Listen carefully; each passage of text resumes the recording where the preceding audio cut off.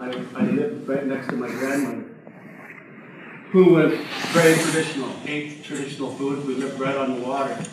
So my job was actually to be her, by that time, when I was old enough to do the things that she needed to do, her health was failing a little bit. So she still needed, and she still wanted her traditional food.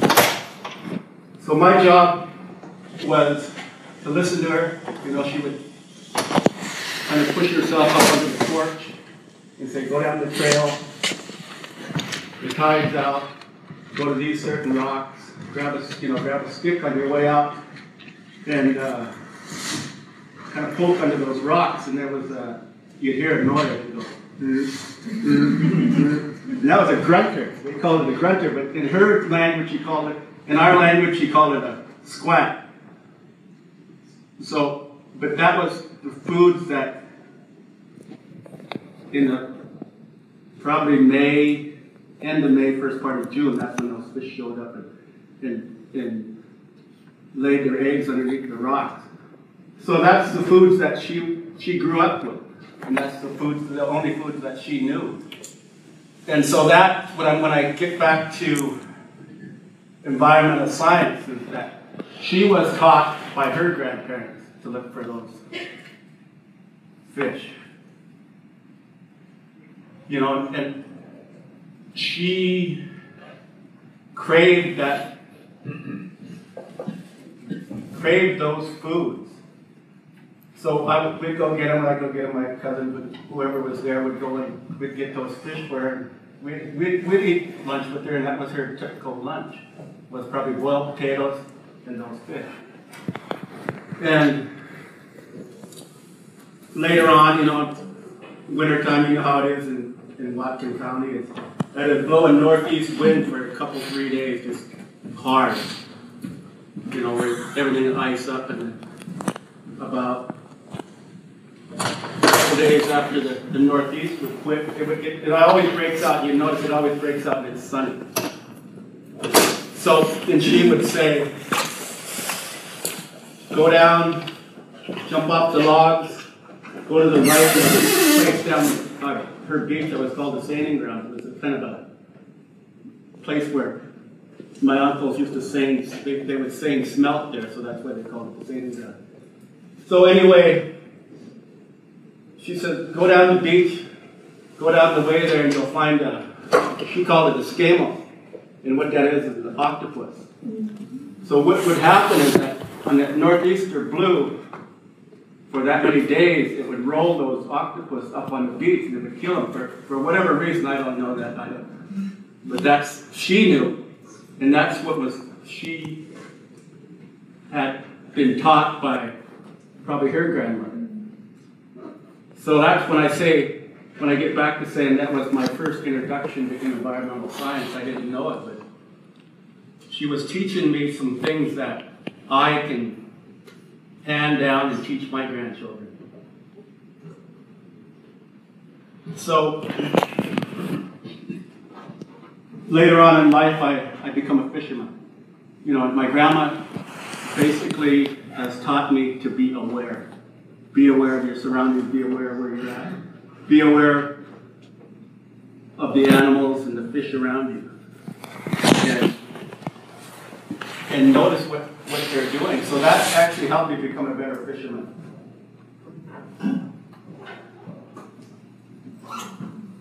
I started fishing in the Nooksack River probably on my own, probably when I was 10, 12 years old. Used to borrow my dad's boat after school. He'd let me go down and fish once in a while. And later on in life, I fished with my dad, seining, and then later on, you know, I was able to acquire my own boat, so I started fishing probably on my own in the late 70s. But then there was an abundance of fish that we fished quite a bit. Nowadays, the Salish Sea is that. Last year we didn't fish sockeye at all. And sockeye are one of the most important fish to the Lumbee people. is that was always our economy, that was our trade, that was our way of life, that was our well-being. So last year we didn't fish. There wasn't enough fish to fish on. 2010 was probably one of the biggest sockeye runs since 1934. It was huge. I think there was 34 million sockeye that came back that year. It was just amazing. Fish jumping everywhere. But to go from 34 million to not being able to fish is quite a shock, especially to me, because that was the first year I haven't fished in, I would say, 50 years. That I have not fished sockeye. That's scary. How can you go from 1 year, 34 million harvestable fish, to not be able to harvest one fish? So is that telling you there's something wrong in the Fraser River, or is there something wrong in the Salish Sea? Or is there something wrong in the ocean?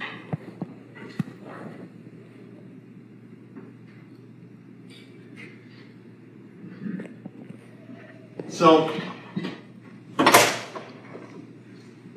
being able to fish that Salish Sea, I fished herring in the early 70s. It was from Hales Pass all the way up to Point Roberts. There was big herring spawns.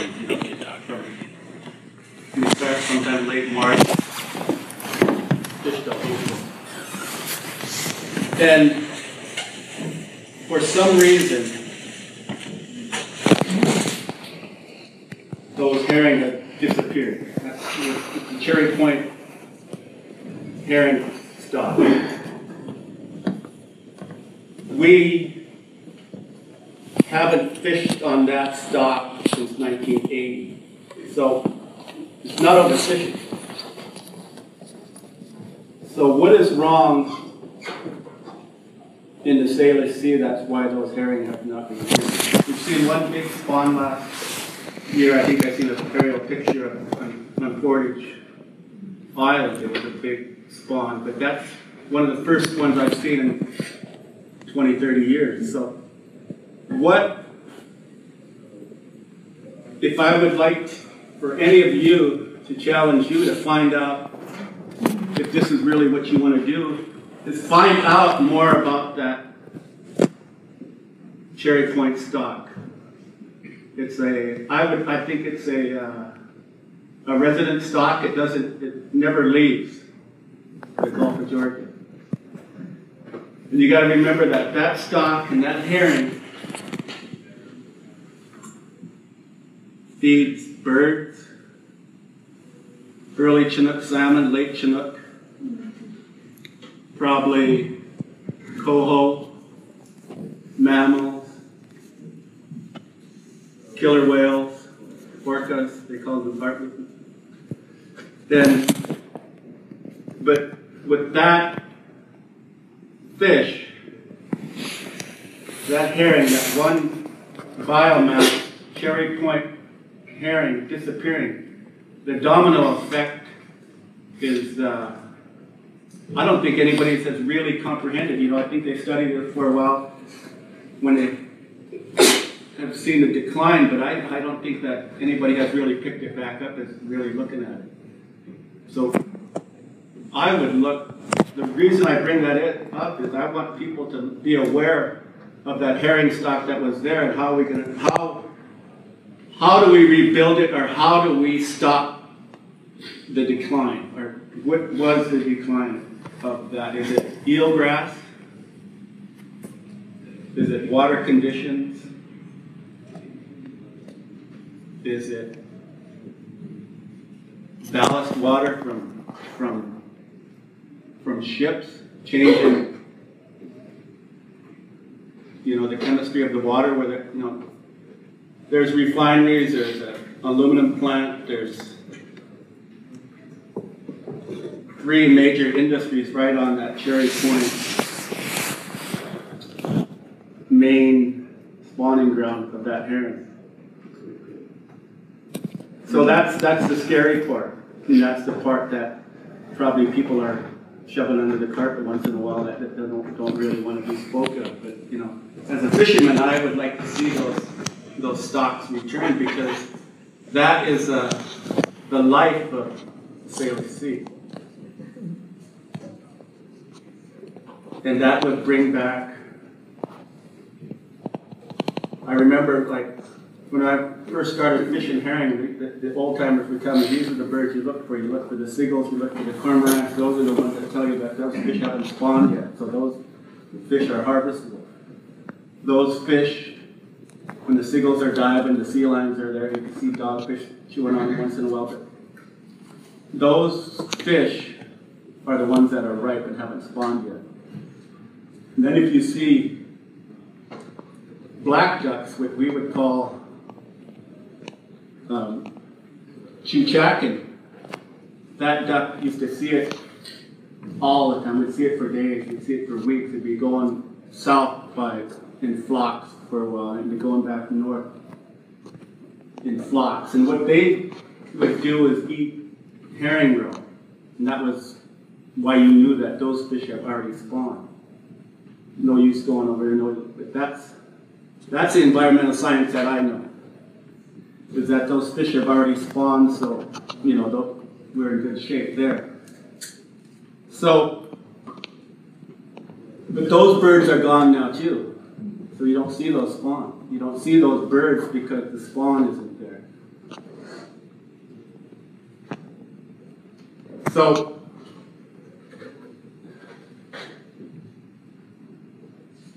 and I want to talk a little bit about when that salmon disappeared, those herring disappeared. That's the mental health that comes with the loss of those resources as a Lummi tribal member or a First Nations tribal member, is that your whole life, in your grandparents' life, your great-grandparents' life, your songs, your dances, everything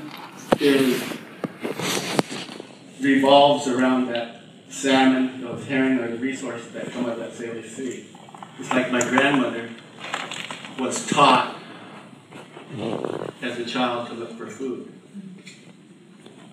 In our songs and dances, we have a first salmon ceremony. I think it's in the middle of May or latter part of May, that we honor the salmon. It's an honoring ceremony. It's the first salmon ceremony. But I want to stress that in those ceremonies, it was always about giving thanks. It was never about asking or wanting. It was always about giving thanks. I think that this territory, this Salish Sea, was always so abundant. You know, you didn't have to want. All you had to do was know how to give thanks. So that's what a lot of our songs and our dances refer to as just giving thanks. So when I go back to mental health for our community, is the loss of salmon or herring, is that it's always been our way of life, our economy, our trade. You know, we've developed a fishery that is called reef netting. I don't know, does anybody know much about reef netting? It's a technique that was invented by the Lummi Indians. It's still used today. It's an environmentally friendly way of fishing. It's just such a beautiful way of fishing that. But we were banned from fishing like that for a while because they kicked us out of a lot of our fishing sites. But until the Bolt decision came in 1974, then we were able to go back and fish in some of our traditional territories. And maybe I'll touch a little bit on the Bolt decision. Is there many that know the Bolt decision? And that reserved 50% of the salmon in the Puget Sound for 13 tribes. So with that, there's responsibilities too. So we manage half that resource. And I think that we hire some of the greatest biologists, some of the best biologists, some of the best minds in biology to help us with our resource. So that's why I'm here speaking to you, because some of you might be future employees of some of the tribes that employ a lot of people in their biology, and for enhancement, hatcheries. And I can speak about hatcheries like Lummi. I think we put 1 million Chinook on that early run of Nooksack River. That's probably May, June, and July. April, May, June, or April, May, and June. That's 1 million that we pump back into that system. 2 million Chinook we pump into Coho in September and October. I think that's in 1 million summer Chinook that we put it back into the system. So me as a fisherman, I'm promoting and trying to push for more hatcheries, because the natural stock, yeah, it's there, but it doesn't have the habitat. The watersheds are a little banged up from logging and some other things and silting up that the natural stock will have a hard time getting back to a number that we as a community of sports fishermen, tribal fishermen, Washington State commercial fishermen can target. So by pushing our hatcheries, we're pumping more fish into the system. That it makes the Salish Sea stronger, becomes food for the Salish Sea, becomes food for the killer whales, becomes food even for the herring. So, and especially for the Chinook, which is and some of that stuff is under ESA, Endangered Species Act, of the early king salmon, and that puts some restraints on a lot of things you can do. But in early 80s, probably 1980s, our elders were talking with some of the biologists that said that those stocks were getting low. So we didn't fish on those stocks. We haven't fished on those stocks since 1980 of the early Chinook. But they're not coming back in the numbers that we thought they should be. They're not, so that's not overfishing. It's environmental, it's habitat. So, and there's times in there where we can target some of the hatchery fish. So that's why I'm saying that, for people to fish, for sportsmen to fish, for seals, for sea lions, for killer whales, is that we have to figure out a way to push more hatcheries to get more fish into the system. And that's anybody's mental health. You ask any sportsman, why do you fish? Well, I just got to get away. I got to get my head straight. I got to go out and enjoy nature. But if those fish aren't there, you're not going to get it. But for our community, it's such a way of life that we really don't know what the devastation would be. We've seen it last year with a little bit where we didn't get to fish sockeye. It's the first time I didn't get to fish sockeye in 15 years. This is the longest I've been fishing. And my wife could probably tell you I probably wasn't. Probably. I think it was a little shock, and it was like, what am I going to do? What are we going to do? We never had fish to put in the freezer. We didn't have fish to put in the cans. We bought. Lucky I had friends that fished Bristol Bay. I asked them can they send some fish down, and that's the fish that we put in the freezer. It wasn't our traditional local fish. It was fish out of Bristol Bay, Alaska. And sockeye from Costco. But that's Scary. as a fisherman, that hurts the ego. So. And that's what I talk about in mental health, is you're not able to take care of your families, you're not able to teach your children, you're not able to teach your grandchildren. And I'll tell you a little story about how close that fishing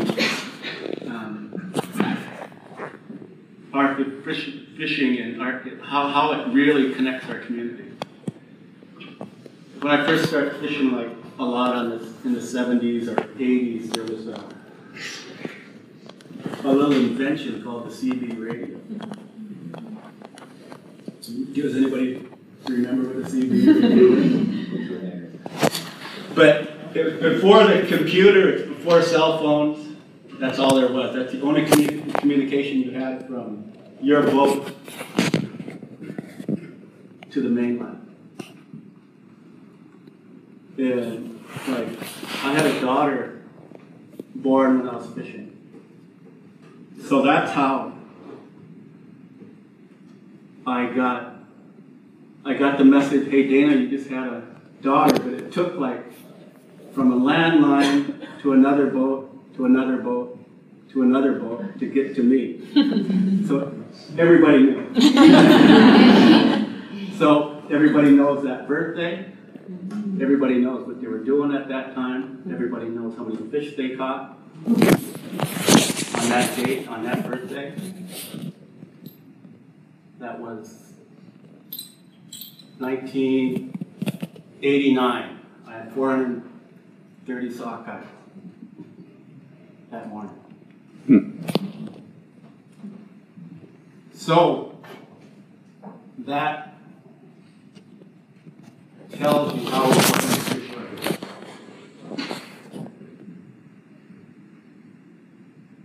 And that way of life. So when I get back into mental health, that when you start losing that way of life, those connections, it's kind of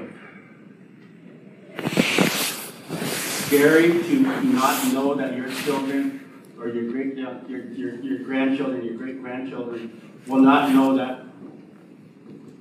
that way of life. So that's why I'm here today and speaking about the Salish Sea, the importance of Salish Sea, the health of Salish Sea, and to you young people, that will be the future of maybe figuring out how to get more fish into that Salish Sea. The Salish Sea might look beautiful from the beach looking out. But from the water looking in, with the things that have disappeared, it's real scary. I can leave from, let's say, Gooseberry Point. North wind blowing, northeast wind blowing, I can go past Sandy Point. I can smell farm fields. Go a little further, I can smell a antifreeze smell, and all these smells from the refinery. I go a little further up in the Boundary Bay, in the north wind blowing there, I can smell a kind of a chemical smell that's coming from all the greenhouses that are in the Delta, in Delta, BC. Who has driven up into Delta, BC? But you see all the greenhouses that have taken over the fields? Those smells you can smell out on the Salish Sea. And you go around the corner, Point Roberts, and you can see coal dust blowing and the west wind blowing off the coal terminals. You can see the coal in the tide rips.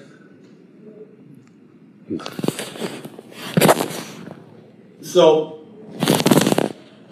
I spoke on behalf of the Lummi Nation and the Salish Sea to the BC Energy Board, and that's what I try to explain to them, is that the Salish Sea, where those oil tankers that you are proposing to send down is 400 a year, 400 more a year with traffic, is that where they go is probably the tightest place they'll see on their journey to wherever they're sending that oil, is right there in the Salish Sea in between Pecos and Turtle Point. There's a reef on one side and there's an island on the other. You know, I don't know if there's ever been a statement on what, if the U.S. side has ever asked for one on what would happen if there was an accident, an oil spill. But I know it would wipe out our clam digging. We wouldn't have to worry about the herring again. Look at Valdez. I have friends that have fished Exxon in Valdez before the oil spill, and those herring stocks that still have not returned to a number that is anything near they used to be.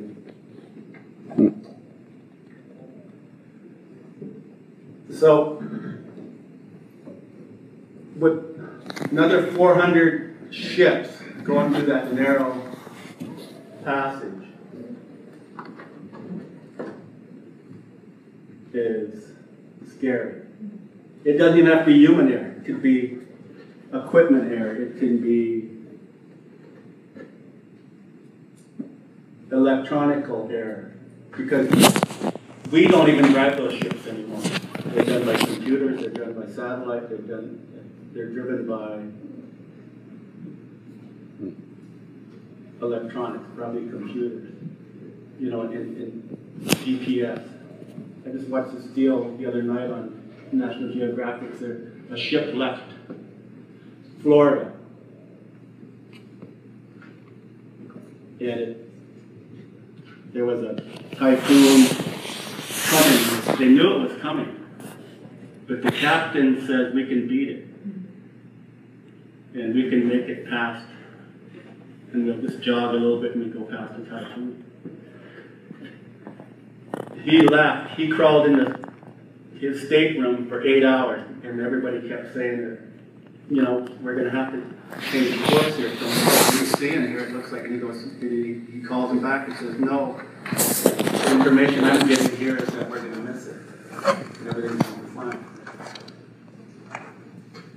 He didn't realize that the information he was getting was 6 hours late. So that ship, it's called the El Toro, actually ended up sinking. But that was not the fault of the captain. It was the fault of the information he was giving. So that's why I say, with this vessel traffic that is, where people are proposing to come to the Kinder Morgan pipeline, there's a lot of variables. And I don't think that any money in the world is worth losing the Salish Sea. I've been fishing that Salish Sea for probably on my own for 45 years. Probably with my parents, probably 50 years, over 50 years. But when I first started fishing, it was like, I would say, fishing in green pasture. You know, there was nothing, there wasn't any traffic, there really wasn't any recreational boats, there wasn't a lot of tanker traffic. But now when I go fishing, as soon as I leave and get close to Point Roberts or somewhere, that I have to call into Victoria Traffic to let them know that I am going to be in the area, so ships are aware that I'm going to be there. You know, I'm in contact with them constantly. But in the 70s and 80s, I didn't have to do that. But, you know, there's a new container facility put in Tsawwassen. That thing is huge. That's brought in more vessel traffic. I was crabbing maybe 2 springs ago in Bellingham Bay. And that's where oil tankers from Anacortes queue up to go into Anacortes. Sometimes they're 6, 7, 8 deep in Samish Bay. One day they're there and I come out, and the next day they're here. 3 or 4 more. And that's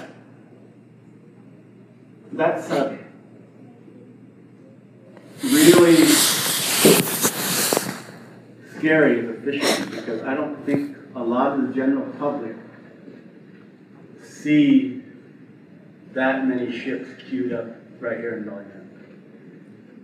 Is that, you know, we think we're in a pristine area that, you know, nothing's ever going to bother us. We're ahead of the things, and they're going to, you know, but I think there's a lot of things that are hidden that the general public doesn't see.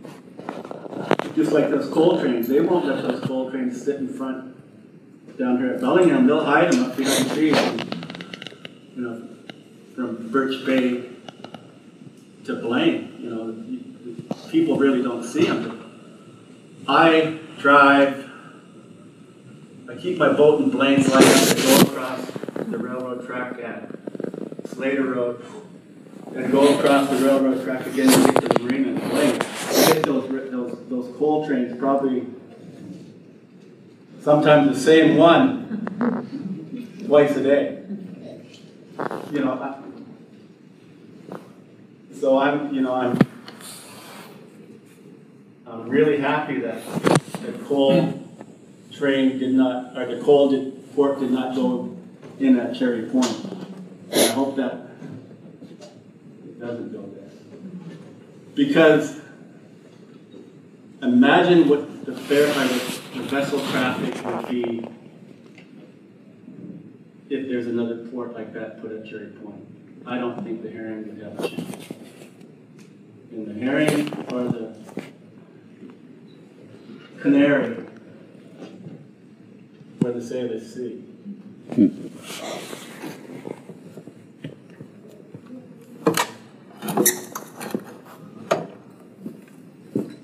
So when I get back to mental health and well-being of the community, that, you know, that was our way of giving thanks. So we're still doing that, but now we're asked. Now we're not giving for thanks. We're not praying to say thank you. Now we're praying for hope and singing for hopefully the comeback of the herring and the salmon. And that's a different way of singing that we're used to. So with that, I'm happy to be here. If you have any questions, go ahead.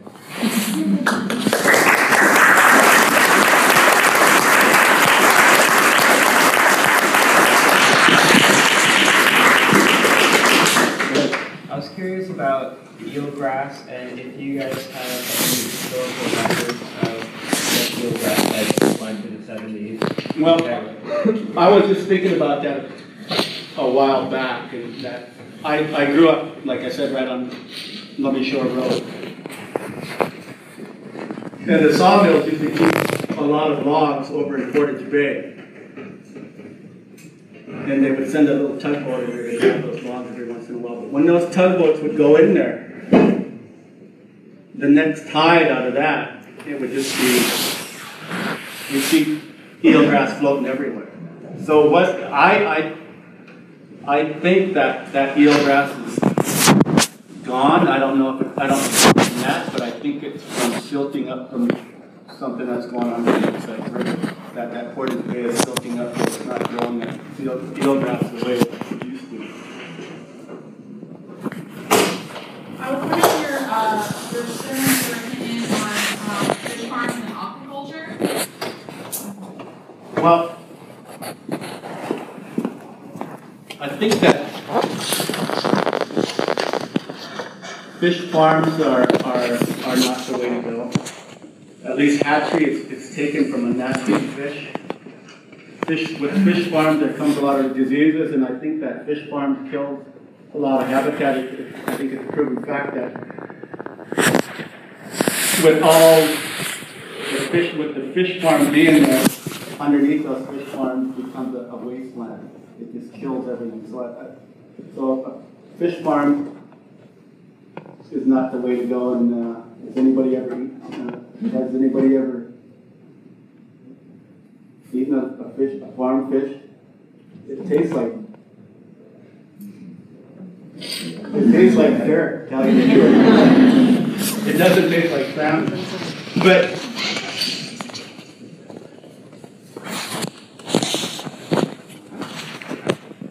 I really don't think that fish farms are the way. It's, everything, the meat is dyed. It looks red in the store, but really it's a white fish that they dye. They put dye in the food, so that makes it red. I was just going to say, that takes a lot of wild fish to feed the farm fish. Smaller fish, so that it takes more wild fish to produce farm fish, not what just. To produce the pellet?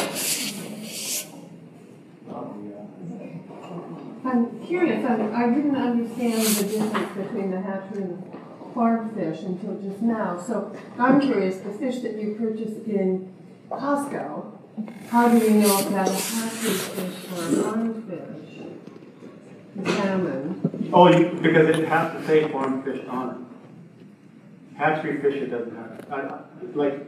People don't realize that most of the fish that come out of Southeast Alaska are hatchery fish. But the further you go into Bristol Bay, Cook Inlet, and stuff like that, those are more unnatural fish. So when everybody, that's why I really am pushing for it. The state is closing down more hatcheries than they're pumping money into. So they have a responsibility in this too, is to build up these hatcheries. That's why I say everything looks pretty good from the beach looking out, but when you're on the water looking in, it doesn't look that great. And I think that there's three stakeholders in salmon. You got tribal, you got commercial, and sport. And it's easy to point your finger at the fishermen, but it's everybody's responsibility to put their egos aside, put the finger pointing aside, and come to the table for the best interest of the fish and figure out how to get more fish into the system. Any more questions? So if I'm doing my math, you were starting to fish as a young man right when the bolt decision was passed. I fished before the bolt. A little bit before. So what was that like personally when that decision was passed for you and your community? Was it unbelievable, exciting, or did it take a while before you realized what was happening? What was it like back then when that was passed for you? I was fishing already. I fished with my dad. My dad fished under a state license. So we fished under a Washington state license. So we fished. So we were always able to fish in the boundaries of the reservation. reservation. What the Bolt decision did was allowed us to fish, go off the reservation and fish. And yeah, it was a pretty exciting time. But I think this is where I might get in trouble, but I think this is, with that Bolt decision, a lot of the headaches started, a lot of the heartaches started, and a lot of the sourness came from was having to get some, is to have to get some of that fish back to the tribes. So therefore, I think that the state was saying we're going to start cutting back on some of our production as far as hatcheries and stuff. That's my opinion. That's not the tribe's opinion. So, and that's why everybody's got to come back to the table with a clear mind now and say, hey, for the good of these fish and the good of all our communities, that we have to start pumping some money and pumping some fish back into the system. You know, I think we're getting there. We're getting close, and I think that it's all about trust. We got to start trusting each other, and especially with the sports. The tribal commercial fishermen and the state commercial fishermen, we're there. We're together on a lot of these things. Without the tribal fishermen, the state fishermen would go to the wayside. So now we have to get into a place where we can get all three users into creating room and just really get to know each other, and it's all about fish. There's another user group, though. There's 4 user groups, and there's another one that people don't like to speak about, and that's seal. What is, nobody really wants to talk about what the predators are actually taking. And I'm thinking that it's almost going to get to the point now where they're going to starve themselves. It's happened in California, it can happen here. So, anywhere.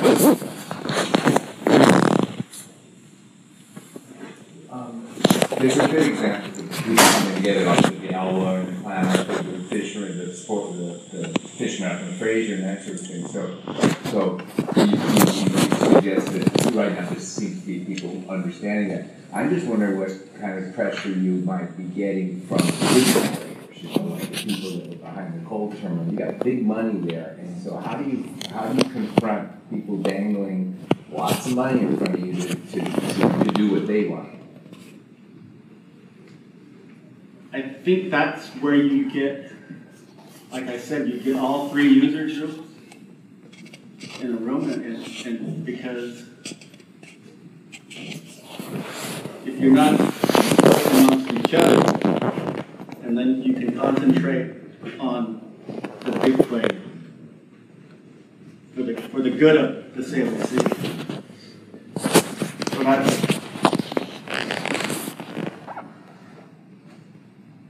that's what I said is, that's the hidden, that's the stuff that's the scary part. And who's really controlling what. But I think that if we can get those 3 user groups, be able to start trusting each other, that like the Salish Sea is probably the last place in the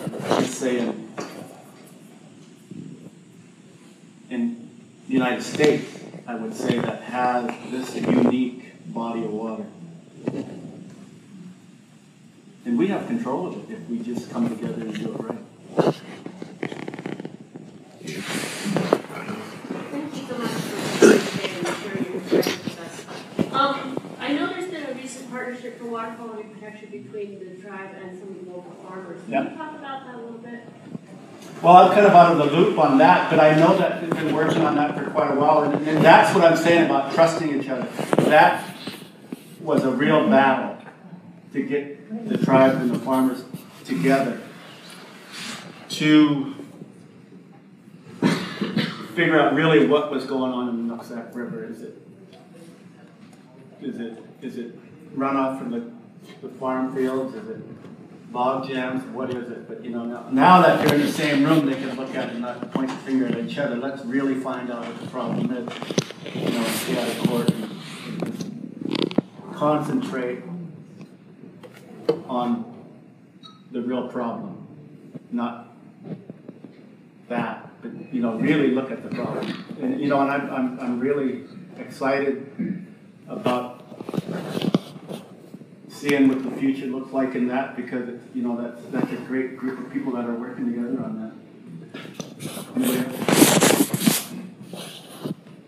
What do you think of the Wyra Run recovery goal for Chinook being only about 10-15% of the story funded?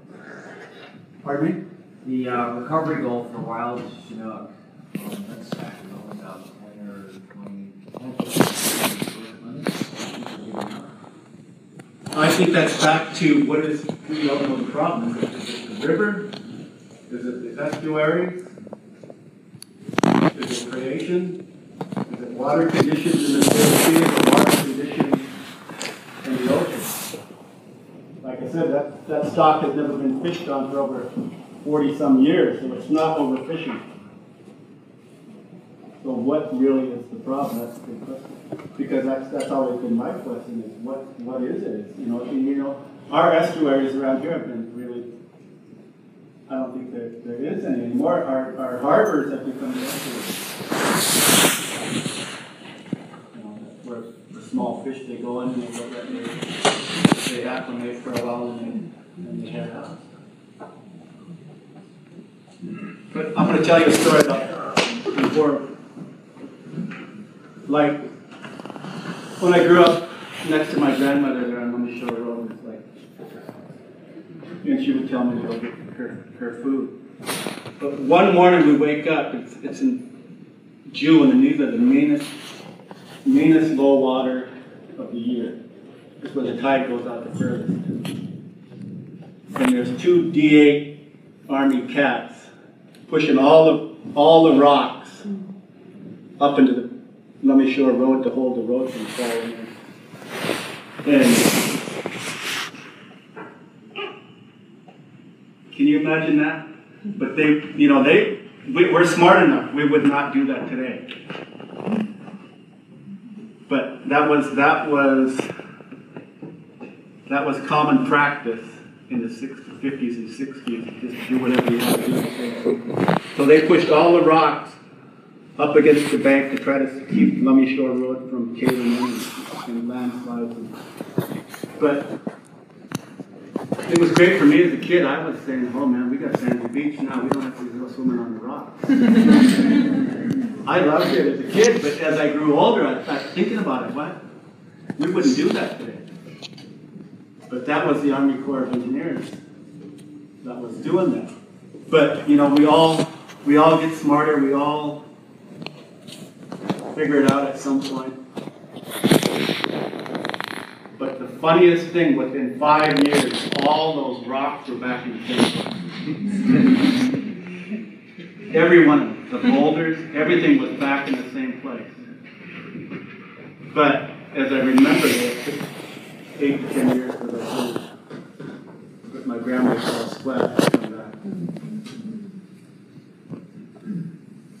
Any more questions before? Thank you.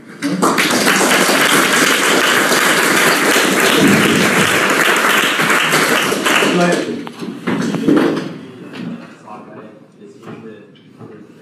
There will be a little bit. You know, I think we might get a day or two. But last year, we usually send one boat out to get what they call the CNS vaccine to the community, and there wasn't enough to do that one. So that was. All right, thank you. Thank you.